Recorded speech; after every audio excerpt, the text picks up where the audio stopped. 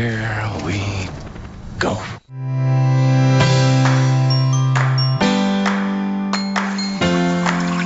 That's outstanding, like a farmer in his field. Well, if that isn't some juicy content. Indeed. Circle gets the square. I'm gonna pull some fast gotcha questions. Carry on, James. Carry on. You know what, Craig? That's a good call.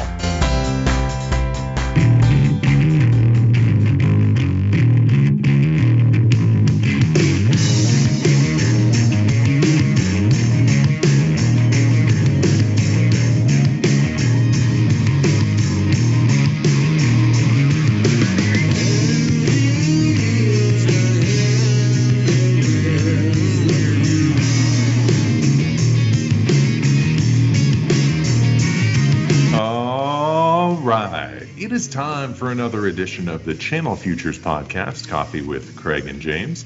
I am the editorial director of Channel Futures, Craig Galbraith. Joining me, as always, our senior news editor, Mr. Anderson. Mr. Anderson. Mr. James Anderson. James, how the heck are you? All right. What's up, Craig? I've been working on your impersonation for a while now. No, that was really good. That was really good. It was cheesy, but it was like a cheesy impersonation of something that's really cheesy. So I like it. Well, I appreciate that, buddy. It's always good to get a compliment. Does that sound like you, Craig? No, that one doesn't sound like me. You should have quit while you were ahead. All right, buddy. So intro music there, Heavy as the Head. It's unusual for me to lead up with a country band there, but of course it is Zac Brown Band with Chris Cornell. It's episode 115 of the podcast. Obviously, the song is from the year 2015. And the reason I chose it is because, Heavy as the Head that wears the crown, that's you. You have so much responsibility coming up at the MSP Summit. It's going to be wild. It is going to be wild. It's going to be fun. Yeah, we're sad that you're not going to be there, Craig, but I'm getting kind of put into this fascinating opportunity where I get to be Craig for a week. And I know that I will never be the voice of telecom. No one could ever aspire to that, Craig, but I am going to have to try. You're going to be doing video. You're going to be on stage doing your little jog out there. You're going to be reporting on content. You're going to be attending all the networking events. It's like you're going to be 2 or 3 people in one. It's going to be pretty awesome. And, fortunately, the thing I won't be doing is sort of setting up that Craig station where you're, I always have this image of you or you're at one of the tables in the keynote room and you're kind of set up and you're typing away and you're editing stories. You got 50 tabs open. You got your team's group stats open. You're coordinating. You're running a point. You're really QB1. You know what I mean? And fortunately, I'm not doing that side of things. You're still our editor in chief, so to speak. Yeah, I'm still going to be at home base, sort of playing the role of the puppet master, and you'll be the marionette. But you're gonna get her done. So I'm looking forward to it. Yes, at your bidding, oh Shadow Lord. All right, let's talk about what we've been doing a little bit to prepare for the big MSP Summit and Channel Partners Leadership Summit, which kick off tomorrow as we record this on September 12th. So you'll be hitting the road there tomorrow, my friend, getting into Orlando. You're looking forward to that? Yeah, it's going to be fun. I'm pretty excited for that Havana Nights party. Yeah. We're going to talk about that in a little bit. Don't spoil what we've still got to talk about on the agenda here. Oh, Craig, I'm just so excited, though. I know you couldn't help yourself. But we've got a lot of content on the website, Channel Futures. First, I think we should reference, we've done a ton of videos ahead of the event with some of the key sponsors and exhibitors of the MSP Summit and Channel Partners Leadership Summit. You and the team have been previewing a lot of the sessions, James, the conference sessions, some of the keynotes, and of course we'll be covering those keynotes en masse coming up at the show. And we've also gotten up a couple of galleries last week, one of them on the new exhibitors at the event, which a lot of people want to check out those first-time Channel Partners event exhibitors that they haven't seen before. And what else do we have? Oh, the parties and the giveaways. Of course, everyone's interested in the networking events and the giveaways at the various booths. So that's up on the website as well. And as always, James, I will put links to those on the landing page of this podcast. So big stuff happening. Oh, it's gonna be a good time. Lots of leadership skills content throughout the day. That's on Tuesday, and that's all gonna culminate in what I mentioned already was the Havana Nights welcome party. That's gonna be at the main pool in the Caribe. Did I say that? Yeah, Caribe. Yeah, Caribe Royale. You got that. But before we go on any further, James, we've got to bring back a musical tradition that dates back to the Coffee with Craig and Kevin days. And that's to play a little AC/DC to get people pumped up.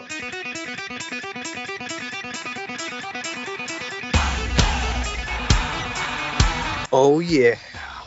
So some more highlights, James. That will be quite an opening day. Then we'll be right back at it on Wednesday morning with more leadership content flowing right into the keynotes and conference sessions pertaining to our MSP Summit.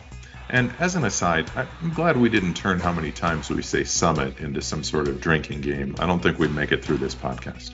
Oh, no, we would not. Other highlights of the event include, of course, the MSP 501 Gala, the Expo Hall, and various networking happy hours during hall hours, the Alliance of Channel Women's ACW Connect Live event, and we'll provide a link to the full agenda on the landing page of this podcast so you can just check out everything for yourself about this event. It is worth noting as well, James, that it's not too late to register. Get that last minute plane ticket.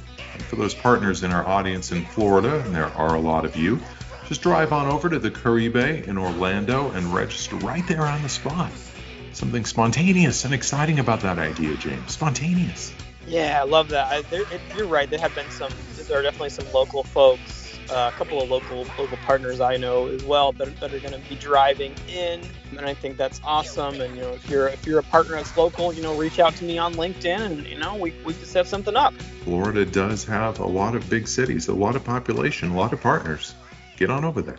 All right, James, so we could spend a lot more time talking about this event, but as you mentioned, we'll post that agenda page on the landing page of this podcast so everybody can go in and check out everything that they want to see and hear related to the MSP Summit and Channel Partners Leadership Summit. But continuing our events theme here, it's time for Where in the World is Edward Gately? All right, James, so it's one of your favorite segments right here that we bring back. Our own Edward Gately back on the road, bringing us a vast treasure trove of information from his travels. Oh, we love a good WWEG. That's one of my favorites. So I said continuing the events theme. This does go back about 3 or 4 weeks when he dropped in on the Black Hat event for us. All about security, and he talked to Darktrace when he was there. Now, there was word on the street that Thoma Bravo was looking to acquire Darktrace. Thoma Bravo, of course, has a lot of tech companies within its portfolio, but then last week it broke that they were no longer pursuing Darktrace. So a lot of things going on with that company.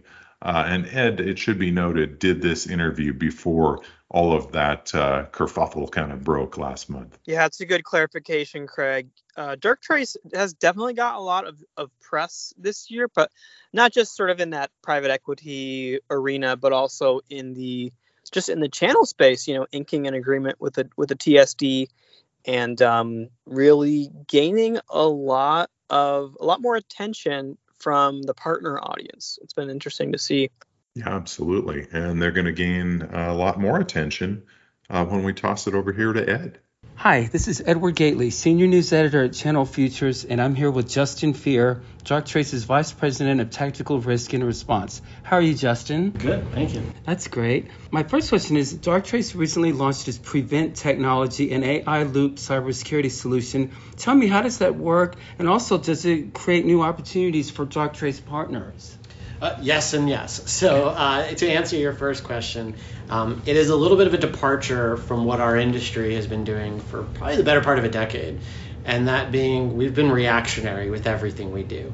This is very much the opposite. As the name implies, it's preventative. So we are trying to highlight and show organizations where risk lies within their environment, not just technology risk, but people risk and process risk, and then prioritize that and give them the tools they need to put up countermeasures. The idea here is we need to be more proactive and less reactionary. So if we can show you the most likely path someone is going to take to break into your environment, we should be able to throw up countermeasures to stop that. So later on down the road, if someone does get into that path, there's already things in place to stop that from happening. Okay. And then also, Darktrace has new research on the Russia-Ukraine global threat landscape and implications for what's coming next on the cyber war front. What's become apparent is cyber is now a weapon in most, nations' tool chests. And we've seen with this particular use case how it can be weaponized and used. And in some cases, that even means moving over from the virtual space into the very real world kinetic space. Years ago, we saw the power go out in Ukraine, allegedly, from an actor out in that region. And so I think time will tell as that progresses, but I do think many of us should expect, in wars to come in the future, not that anybody wants that, cyber is going to play a very large part of that. What all different types of people could be impacted by that? Well, that's the thing about cyber. It's everybody. It's not just the soldiers on the front ground. And I think that's why a cyber weapon is such a valuable tool, because the victim is you and me and the people at this hotel, and it really does affect everybody. And you could argue it's not as devastating as a warhead, so to speak, but you could also argue that it is. There's socioeconomic results of it. There's a lot of additional follow-on things that occur as the result of it, depending on who the target was. Mm-hmm. So private sector is really just as much a target as well as nation state. And then Las Vegas is using Darktrace's AI research to discover, simulate, and prioritize external and internal cyber risk. How'd that come about? Can you tell me a little bit more about that? Well, I can't speak for City of Las Vegas, but they are a customer of ours, have been long ago. I actually did a talk with Mike Sherwood, who is the CISO for City of Las Vegas. So if your listeners have access to that, that is recorded with the Black Hat organization. And he shared a couple thoughts on why Darktrace has helped him. What I can share with you is that he looks at Darktrace as a force multiplier. He can do a lot more with less, which is what everybody in our industry has been dealt with. Not having, an overly abundant resource of people, human capital, to go up against this problem. That doesn't mean Mike doesn't have an amazing team of folks at his disposal, but he can get a lot accomplished utilizing the Darktrace suite. And I'm happy to say City of Las Vegas has probably been one of our longest customers, and Mike even longer than that. So I've been working very closely with Mike for the better part of 6 years now. And now, what are the biggest issues facing Darktrace's partners, and how is Darktrace helping them with those? Well, there's a number of different areas, from a partner perspective. A lot of MSSPs are partners of ours, utilizing Darktrace to offer additional services back to their clients. I mentioned earlier that, I don't have to tell you, but there still very much is a human capital problem in our industry. Every year I talk to reporters and the number just keeps going up, showing the deficit of what we have within our industry. I'm sure you saw the same report recently that showed that with the Great Resignation, they're expecting 30% of cyber practitioners to leave due to burnout. The attackers are getting better, smarter, and faster. We are not at a point where we can lose even 5% of the workforce. So utilizing technologies like artificial intelligence across many different parts of the cybersecurity landscape is a no-brainer, and I don't think any of us have any choice, specifically partners in the MSSP space. And this kind of goes along with that. What's your take on the current threat landscape, and are we likely to see cybercrime get worse in the months ahead? So what's driving that? I think it's a number of reasons. Criminal organizations have seen how they can monetize of this. It's business now. It's not just doing it for the lulz, so to speak, that the hackers would say back in the day. But these organizations operate much like a business does, and so they've got revenue streams and HR departments and help desks. And for them, it's just working a 9-to-5 job. Don't get me wrong. I'm not discounting what they're doing is not bad. But I think like any business, they're going to try to make more money and get better at what they're doing. So short answer, yeah, you're going to continue to see more. What will they look like is a different question. We've seen a little bit of a decrease in some of the ransomware activity in the last few weeks. And I think there's a couple things that could contribute to that. We've all seen the collapse of Bitcoin, which is their primary mechanism for payment. You could argue that that's partly a part of it, but I think they've probably baked that into the equation. I like to think more on the optimistic side that us, the defenders, are getting better at our job. We're making it harder for them. So what I've read in research is that they're pivoting a little bit and they're looking for new avenues to attack, looking at firmware instead of the operating system level. That is scary because you start getting a little bit deeper and actually breaking devices. So unfortunately, they're not going away anytime soon. And it's sadly just kind of a part of doing business now as an organization. And then I know in spring of last year, Darktrace became a public company, made big headlines all over the place. What has that meant for the company, and have partners benefited from that? I think where they've benefited inadvertently and where what has changed mostly for us is the reinvestment into R&D.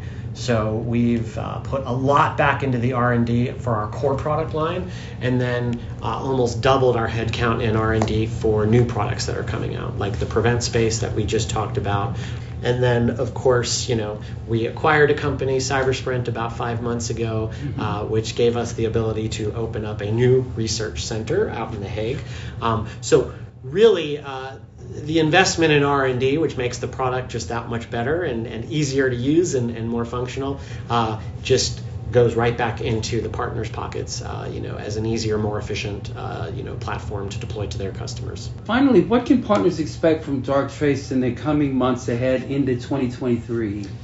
Yeah, so I mentioned earlier Prevent, which is very risk-based and less about in-progress breaches. And we just launched that literally in the last few days, and you'll start to see more press around that as it becomes more generally available within our current customer base.